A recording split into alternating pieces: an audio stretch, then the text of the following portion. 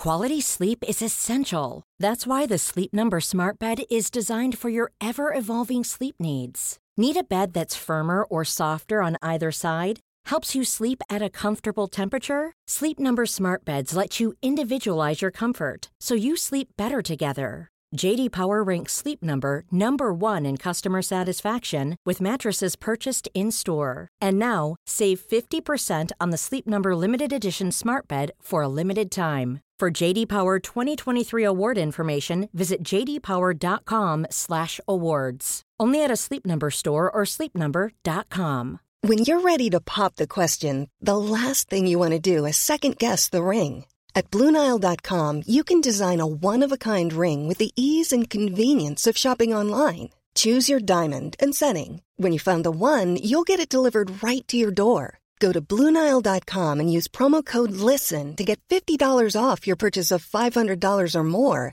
That's code LISTEN at BlueNile.com for $50 off your purchase. BlueNile.com, code LISTEN.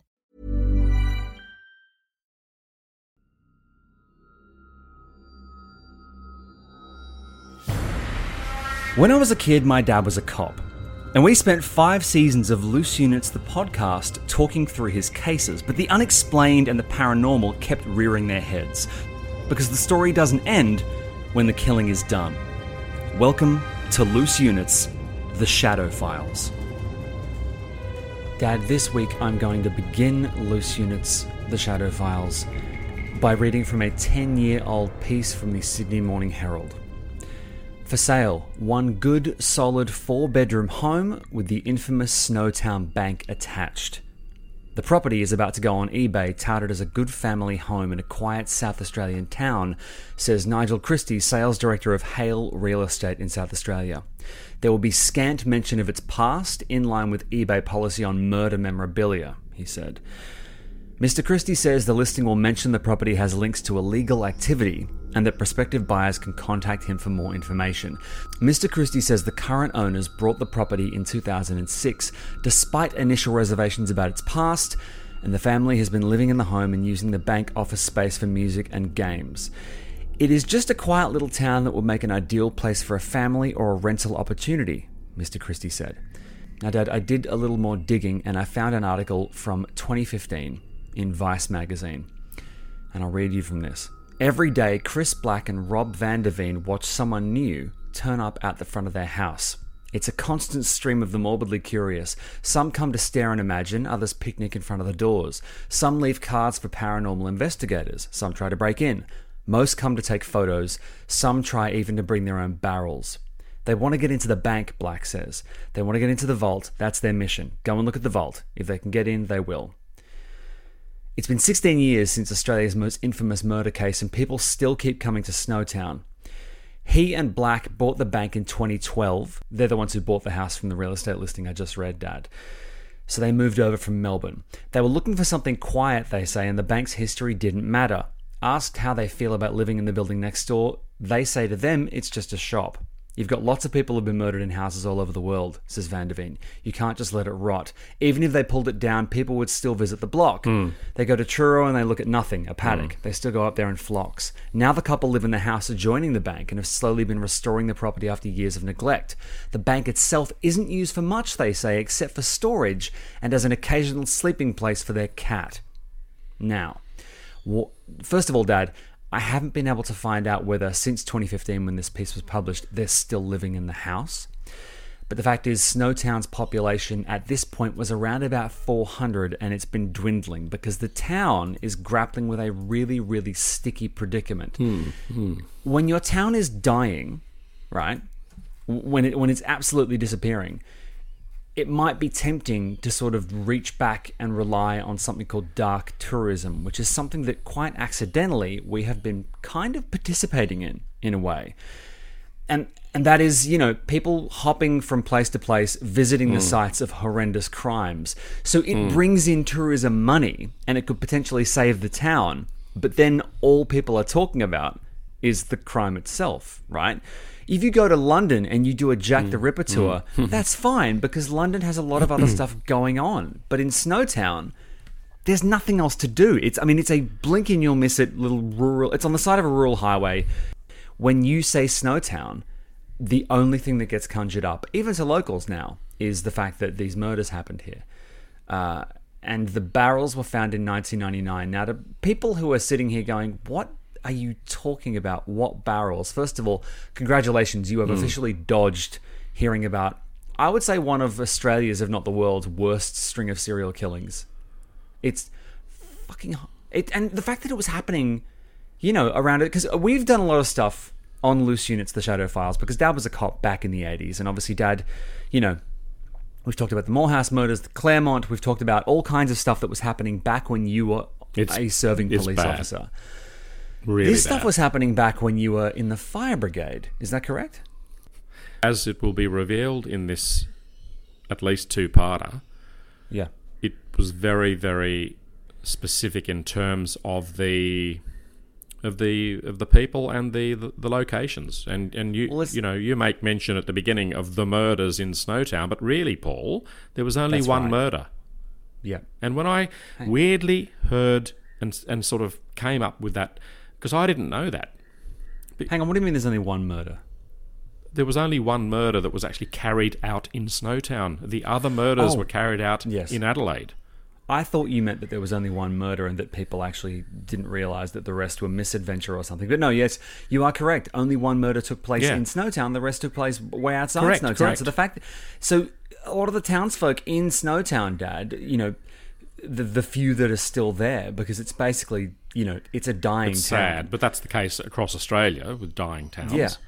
Yeah, and it's just this. For those of you listening overseas, Australia is a phenomenally big country. I mean, huge, really big. Huge. Tegan makes this running joke that, you drive for 3 hours in Europe, you're going to pass through 12 countries, 900 castles, and through all these incredible vistas. You drive for 3 hours outside of Melbourne, and you end up in, Maffra, or you end up in... There's huge gulfs and expanses between places, and Snowtown is just the most unassuming place. And the fact is, the building that is the focal point of this story was rented by the killer for a very specific purpose, and that was you will find that out throughout the series. But it seems deeply unfair to me that this town should suffer. I agree. And how much of a role do you think the filmmakers have to play here? They could have called it something else, but look, the town have tried to change the name to Rosetown. Have they? Yes, but as some, I guess moderately clever journalists said, but it wouldn't help the town. They certainly wouldn't end up smelling like roses, he said, which is an unfortunate play on words. But, I Googled the best attractions, the 3 top attractions. In Snowtown? Yeah. Okay, and what did you come up with? Well, it's quite interesting. In just for the listeners overseas, in Australia, listeners, dear listeners, we have things, and I don't know whether it's unique to just Australia, but we have things like the big something. So in Tamworth, it's the big guitar. In Coffs Harbour, it's the big banana, and it just goes on, like the big yabby. We like to have you head in an arbitrary direction, and then the major export in that region will have a giant, freakishly big effigy with a gift shop underneath it. I mean, America has a similar thing, sometimes, but yeah, we've got a giant merino sheep, a big banana, whatever. Correct. Yeah. But Paul, so were you hoping for some sort of big snowball? They do have or something big there. Do they? Yes. The number one attraction in Snowtown, folks, is, and I think it's kind of clever. Paul, do you recall when we did the road trip with our series of live shows and we actually headed to Adelaide? Do you recall we stopped at the most mind-blowing, atmospheric, eerie, yet beautiful wind farms? Yes, I do. Tegan drove us through these incredible wind farms. Yeah, it was so wonderful. So cleverly, Snowtown have got one of these massive blades. They've set it up permanently, lying on its side, and it's called, get ready for this, the Big Blade. Is that a smart idea using... That's their number one attraction. Yeah, but when I hear the big blade, I think of an edged weapon used to hurt people. True. Having said that, Dad, and I'm sure you came across this in your during your research, but apparently the wind farms near Snowtown are responsible for, I believe, 10% of the wind farm energy in South Australia. Well, that's something to be very, very proud of. Now, it really to the point, Paul, if I was... So, now, I don't want to take from any of the previous horrendous murder stories and all the vileness and the just... Well, again, words fail me. But when I found out that... And I don't want to sort of... I'm not being sort of offhandish. I'm not being frivolous with my choice of words, but I was slightly relieved to know that, and I use this word judiciously, only one of the victims was actually tortured and murdered in the bank. So that sounds a little bit weird, but it made me think that if I lived in Snowtown, I wouldn't feel quite so bad.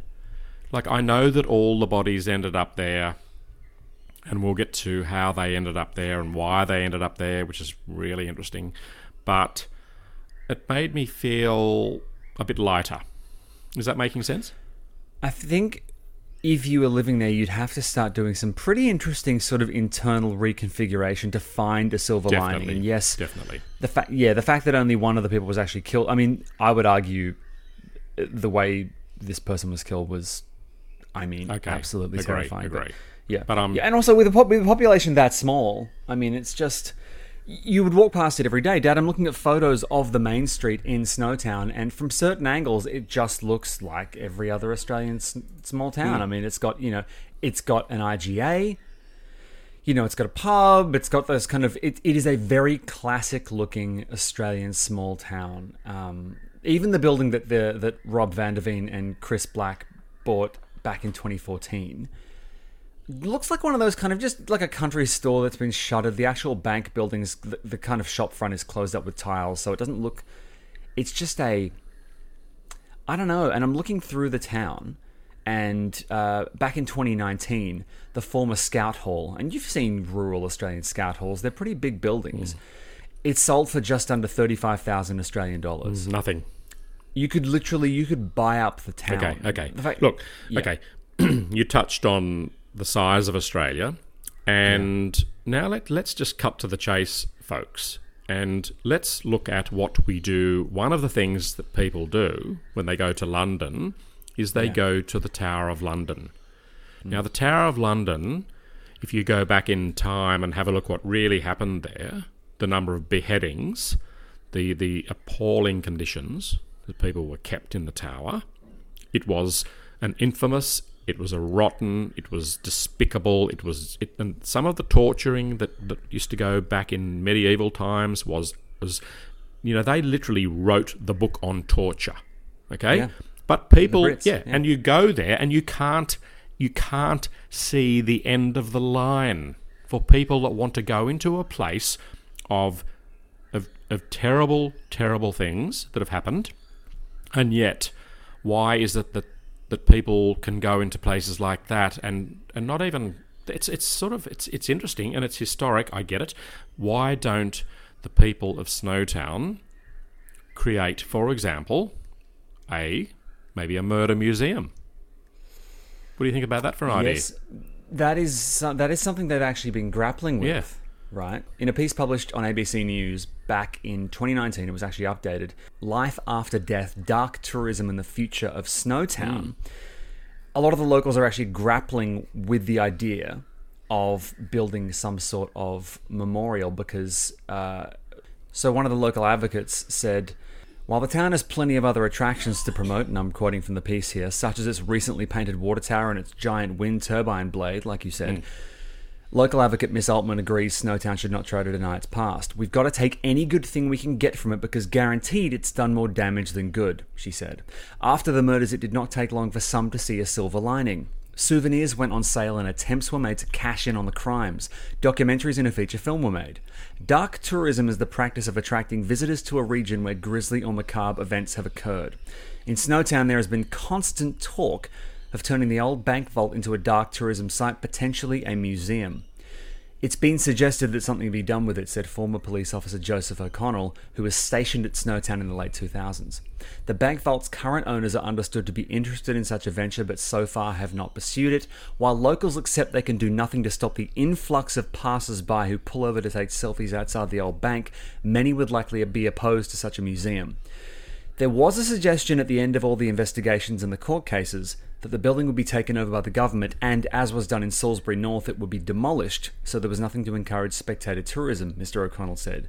It should have been completely removed from the landscape. Interestingly, Mr. O'Connell's brother Michael is the state's former commissioner for victims' rights and worked with family members of the Snowtown victims for several years. So, if you are a relative of a victim of the Snowtown murders and you drive past and there's a photo op where you can crawl into a barrel and get your photo taken out the front of the building, right? I would find that earth-shatteringly grief-triggering. I mean, that would just ruin me. Okay, Paul, but okay, what about... I'm not taking a strong... but what about the families that go to Auschwitz and have a look at the ovens?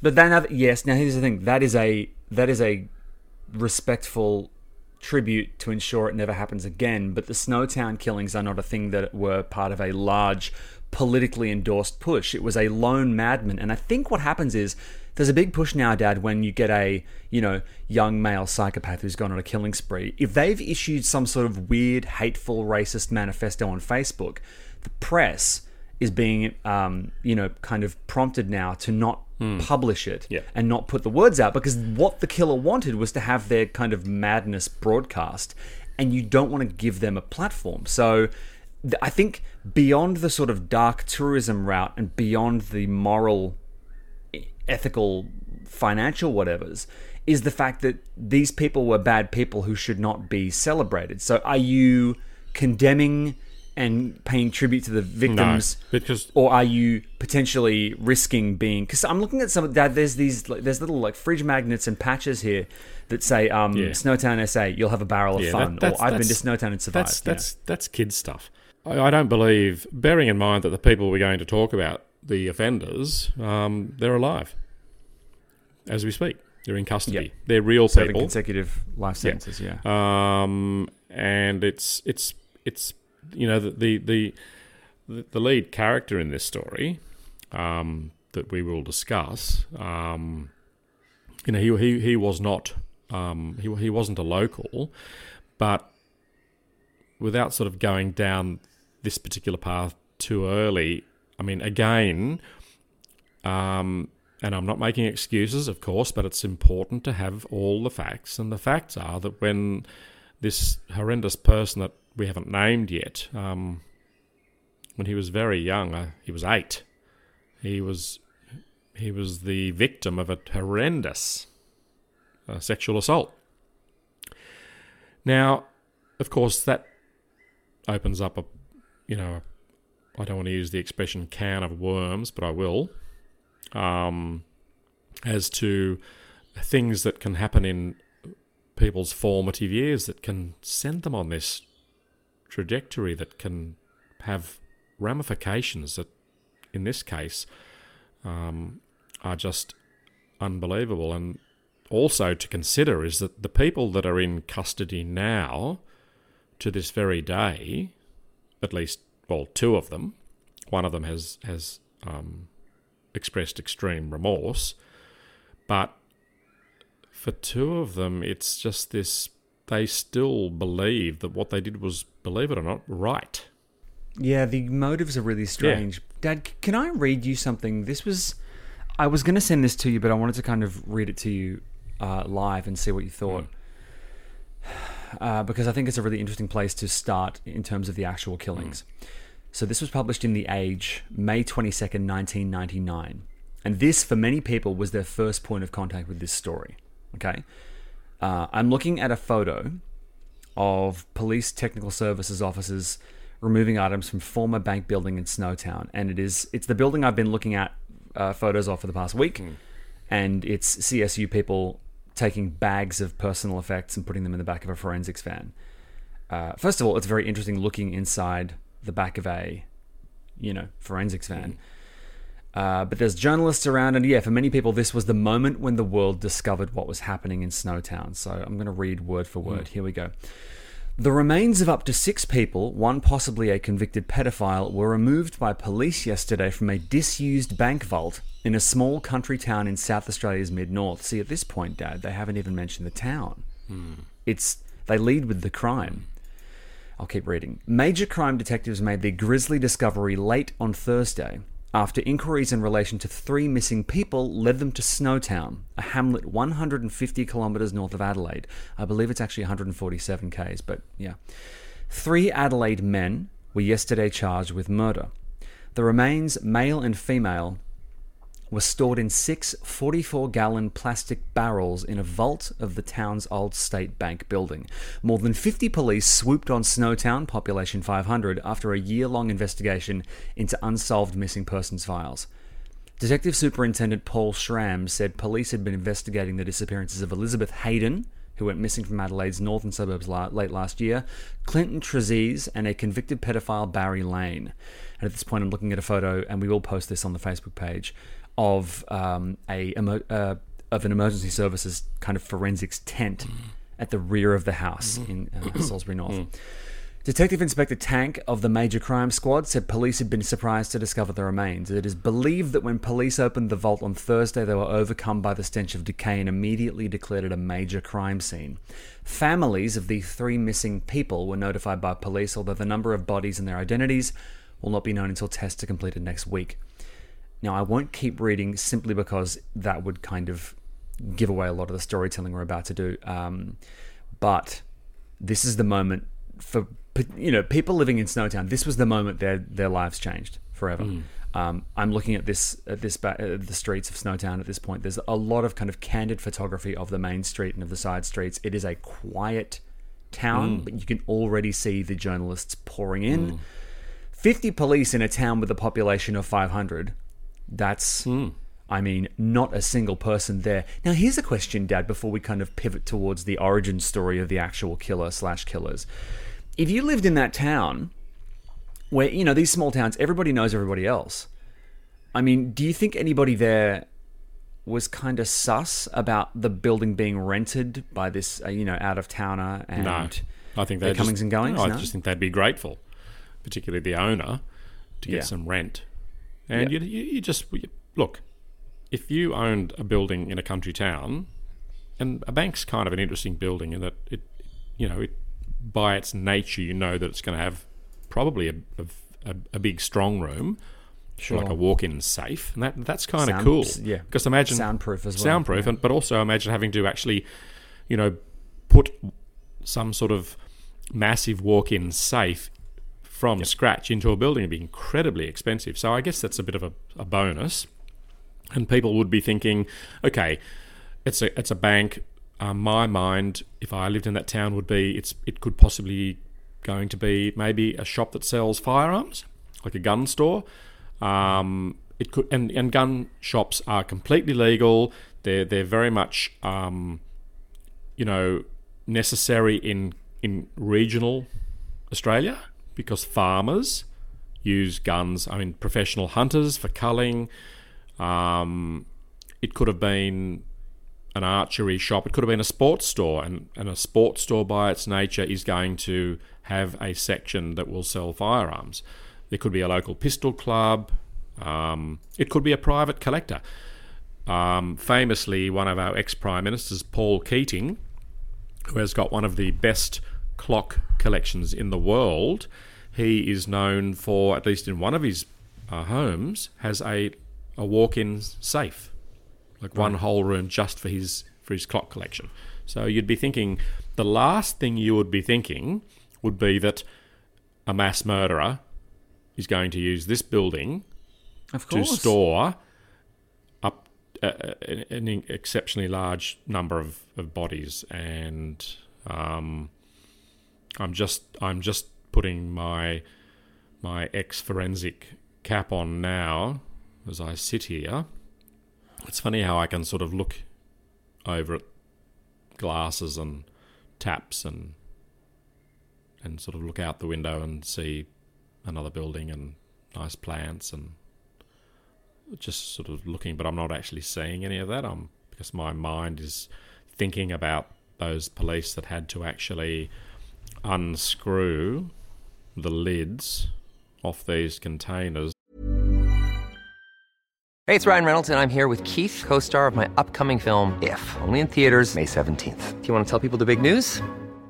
All right, I'll do it. Sign up now and you'll get unlimited for $15 a month and 6 months of Paramount Plus Essential Plan on us. MintMobile.com/switch. Upfront payment of $45 equivalent to $15 per month. Unlimited over 40 gigabytes per month. Face lower speeds. Videos at 480p. Active Mint customers by 531.24 get 6 months of Paramount Plus Essential Plan. Auto renews after 6 months. Offer ends May 31st, 2024. Separate Paramount Plus registration required. Terms and conditions apply if rated PG. You should celebrate yourself every day, but some days you should celebrate with jewelry. Whether you want to commemorate an unforgettable moment or just bring some added sparkle to your collection, Blue Nile can offer you expert guidance and a wide assortment of jewelry of the highest quality at the best price. Go to BlueNile.com today and experience the ease and convenience of shopping Blue Nile, the original online jeweler since 1999. That's BlueNile.com. BlueNile.com.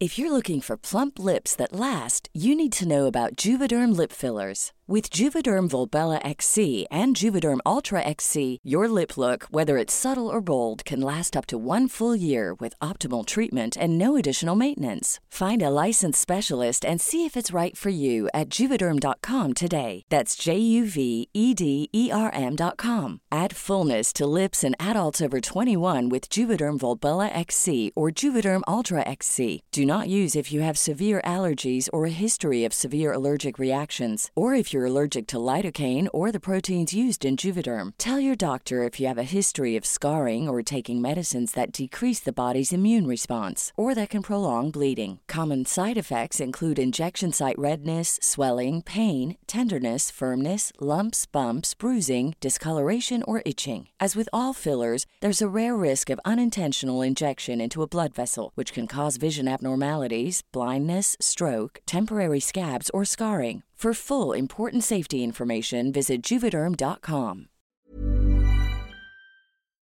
Now, bearing in mind that there was acid used to accelerate decomposition, but I'm just kind of, that's as we talk, Paul, I can't help but think of those officers that were required to actually get into the actual nitty gritty. But this is a story, in essence. His name is, because he's still alive, John Justin Bunting. Yeah. Which reminds me of that nursery rhyme. Cry baby bunting, daddy's gone a-hunting. Oh God, isn't that horrendous? Jesus. You should have you heard that nursery rhyme before? Yep. Isn't that bizarre? But Mr. Bunting, he had been viciously sexually assaulted and bashed as an 8-year-old by his brother's best friend, and they were from Queensland. And he made his way. This is what a lot of people do. If you read the actual accounts of what type of a person I'm going to say he was in terms of that time, he was well-spoken, incredibly polite, charismatic, would help people. He would cook. He would help people with their car. He just was an all-round, on the surface, really nice guy. And because of that, he beguiled people. He was manipulative. Some have described him as a Svengali. And that's a big call. Someone that... And he was very short. He was 5'4". I'm not sure what that is in centimetres. But that's kind of fairly short. I think you'd agree. Are we even allowed to say short? Is that a word you can use anymore? I don't know. I don't know. The word short. The fuck are you Dad, things are tall or short. It's not I know. But then you've got medium. It's not a judgment call. But then you've got medium. Look, John Justin Bunting. Yep. Yeah, he was born in 1966. Yep. What year were you born in? 1960. A fine year. Sure. So, was born in Adelaide, and the thing you mentioned something before that kind of grabbed me, Dad. You said he thought, you said one of the three killers had kind of, apologized and expressed deep remorse, but the other two claimed they were on some sort of crusade. Now, Bunting seemed to imply that he was very, very manipulative, and he sort of had the ability to kind of control people around him. But he was living in Murray Bridge, South Australia from 1991 in November. He lived on a street called Loman Street, and then he moved to Burdekin Avenue in 1997. And these locations were kind of pivotal throughout the crimes. But basically, what I'm trying to say is a lot of these crimes happened in and around where he lived. And like we established before, the bodies were stored in Snowtown, which is, between 140, 150k outside of Adelaide, north of Adelaide. But that didn't happen till the very end. Yeah, so let's talk through, because he's come out and he's had his time in the press relatively recently and talked through some stuff. But let's talk through his history and what led him to do this stuff. Well, as I said, Paul, he originally was from Queensland, and he had undergone a trauma, which by anyone's account is, I mean, how things have. I mean, it's weird me saying this to you now, Paul, but is there anything in your past when you were very young that sort of, or was your sort of, were your early years sort of fairly, devoid of any major trauma? But, when you're very young, the problem is you trust older people, and then weirdly with young people, sometimes you get this feeling of it's a transference of guilt, where the victim, as a young person, starts to feel that maybe they were complicit, they contributed, maybe it was their fault, maybe the person committing the act, either an act of sort of, a sexual act or a sort of vicious attack. What one can often do as the victim is you begin to sort of twist things and think, well, maybe it was my fault. And this particular guy, Bunting, he became sort of obsessed with, bearing in mind, listeners, we're going to touch on some pretty sort of touchy subjects. So I'm, again, a lot of this is, whilst I do give my opinion about a lot of things, I'm going to use some terminology that's pretty upsetting, but this is it's basically from him. But he had a mission. He believed that he had this thing about pedophiles, but it was the thin edge of the wedge for him. Because is this where his perceived vigilantism is kind of a thing? Yes. So he continues to claim that he was on some sort of crusade to rid the world of pedophiles. To help society. And even from the doc, when they were being... Well, his story, which we'll come to later on in the doc, is just unbelievable as to what he did whilst the judge was sentencing him. It's just staggering. And the other sort of co-defendant, bearing in mind that the young guy whose name is James... I'll just correct. Okay, James Spiridon Vlasakis. Who's this? James Vlasakis was a young guy that was sort of embroiled and sucked into the vortex, because it was actually 4 people that were involved. But he was a young guy, but we'll come into sort of how he got involved. He was the son of one. Oh, look, it's just such a... It's very... There are some very interesting parts to this story, Paul. Even though it is technically like a mass killing, serial killing, most serial killers did not know their victims. That's one of the things that makes this so interesting, is that all the victims were known intimately by the killers, which is kind of so, it's extra creepy, because what you're doing as a killer is you are enabling the chances of getting caught become incredibly high. Yeah. because it's a community. But it's a very, very...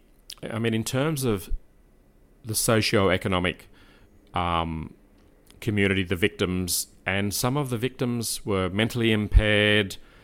You know, some of them were just... It's quite depressing. And I'm sure that if you and I went to some of these areas that I don't think I'd like to name, you know, he definitely had a mission. And he, like a lot of these people, he chose vulnerable people. You know, he didn't go and pick, you know, people that would see through his ruse, you know. So when did the killing actually start?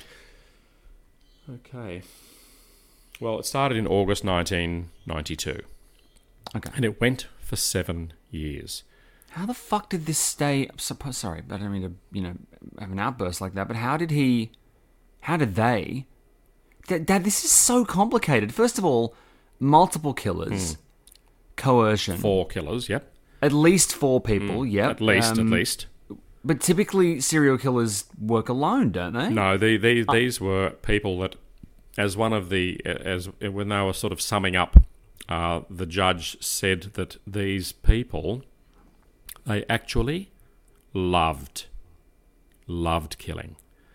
And Bunting, and I've heard this and we've discussed it occasionally, but he was the person that would look into the eyes of the victim, many of them who had been tortured in the most horrendous ways that one of the things that they used to do that we'll chat about another time, is diabolical, involving a sprinkler. Is that what you call them? A sparkler. Sparkler. Did you read that bit about the sparkler? No, I didn't. It's so bad that I'll be honest. I've avoided a lot of details about. But about the torture. We will talk about it. But you know, the torture is very. And I think what happens with torture is that you get into a frenzy. And it reminds me of the Tactical Response Group in Sydney, and probably it used to be called the TRG. It's now the sort of Public Riot and Civil Disobedience Squad. But, you know, back when they were in the very, very early years when I was in the police force, and some people that you know, including your godfather, was one of the founding members of the TRG. And they used to go out to Long Bay Jail and other places and basically train. But what happens in these situations, Paul, is that during the training, the situation becomes so real that when they were practicing extricating prisoners from their cells that had sort of, you know, barricaded themselves in, the situation, which was basically a training exercise, it crossed the line and it became terrifyingly real. And they had to have police there to literally tear everyone apart because they became crazed and frenzied. That is what happened with these people. Some of the torture sessions that went on for days. And they were diabolical. And the people were enjoying it. They actually loved it. And Bunting famously used to look into their eyes, and he reckoned that he could tell the second they died. And that's fucked. And there's been no remorse, certainly from him. Look, what we've done right now, Dad, is really set the table for something interesting and complex and horrible, because the fact is Bunting and his, I guess, crew were a really weird, complicated group of people. And in order to understand why they killed, who they killed, and in what order, we need to break down who these people are and just sort of set the table and explain, you know, how they knew each other. Because the fact is, like you said, the people they killed were people they knew.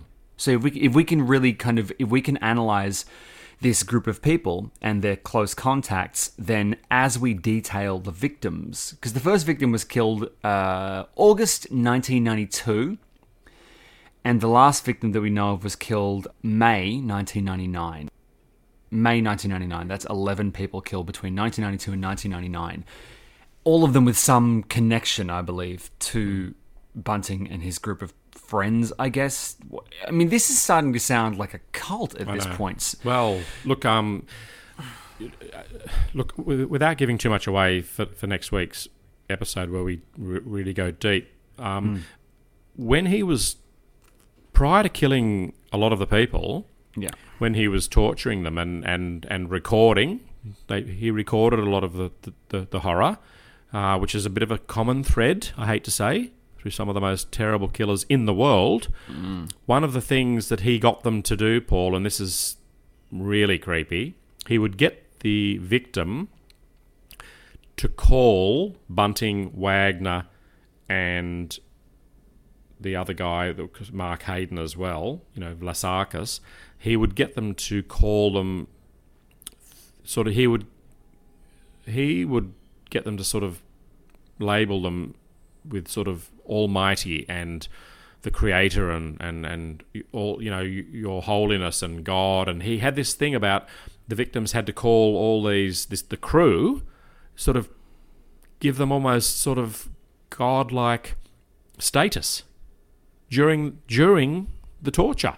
Right. That's, to me, look, there's so much to unpack, Paul, and there are all these things are sort of bubbling to the surface, these things that I want to tell you, but I won't, obviously, till next time. But we wanted to do a kind of, I think a bird's eye view was really important for this first episode, just to sort of go, let's start with the Snowtown itself, with the actual place. Yeah. And then let's sort of try next week, we're going to zoom in and look at Bunting and his crew and their close contacts and look at the people who perpetrated these murders and then begin to work our way through the victims. And then I would say after that, we will be taking you listeners through the trial and finish by talking about, what comes next for the town itself. Because the fact is, Dad, this season of Loose Units, we've been going through location by location and without meaning to, engaging in a little bit of this dark tourism curating. I mean, we've basically been building a true crime atlas obscura that would, if you wanted to, you could go to these locations and visit them. But is that morally okay? Is there a way to do it respectfully? Why do people want to do it? I mean, these are all very big questions. And we're going to dig in a little bit deeper next week on part 2 of our look at these Snowtown murders. And you know what? Now I'm feeling bad even calling them that. But what else do we do? Because that's what they're called. But they also were called the Bodies in the Barrel murders too. Yeah. So, okay. You got a choice.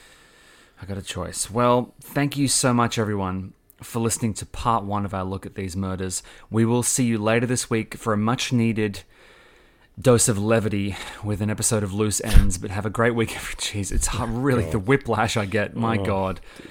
Thank you so much for listening. Seriously, everyone, we really appreciate it. Make sure if you haven't already, go across to Apple Podcasts or Spotify. Please, it's really easy. It takes like 10 seconds.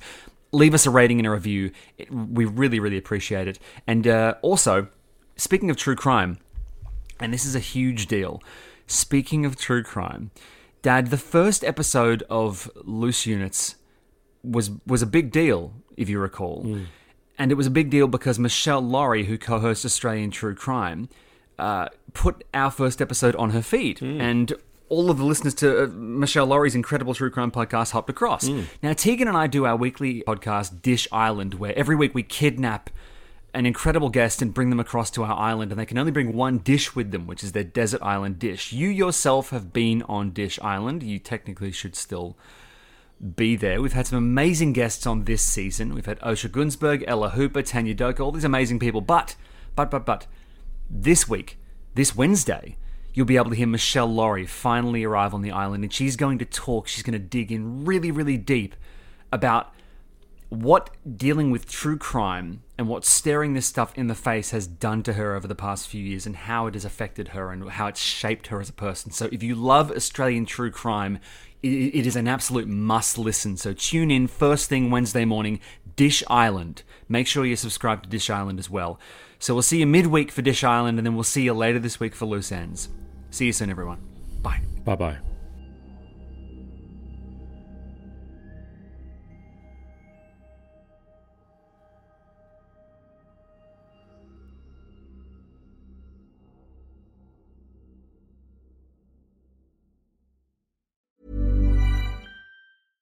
Hey, it's Paige DeSorbo from Giggly Squad. High quality fashion without the price tag. Say hello to Quince. I'm snagging high-end essentials like cozy cashmere sweaters, sleek leather jackets, fine jewelry, and so much more. With Quince being 50 to 80% less than similar brands. And they partner with factories that prioritize safe, ethical, and responsible manufacturing. I love that. Luxury quality within reach. Go to quince.com/style to get free shipping and 365-day returns on your next order. Quince.com/style.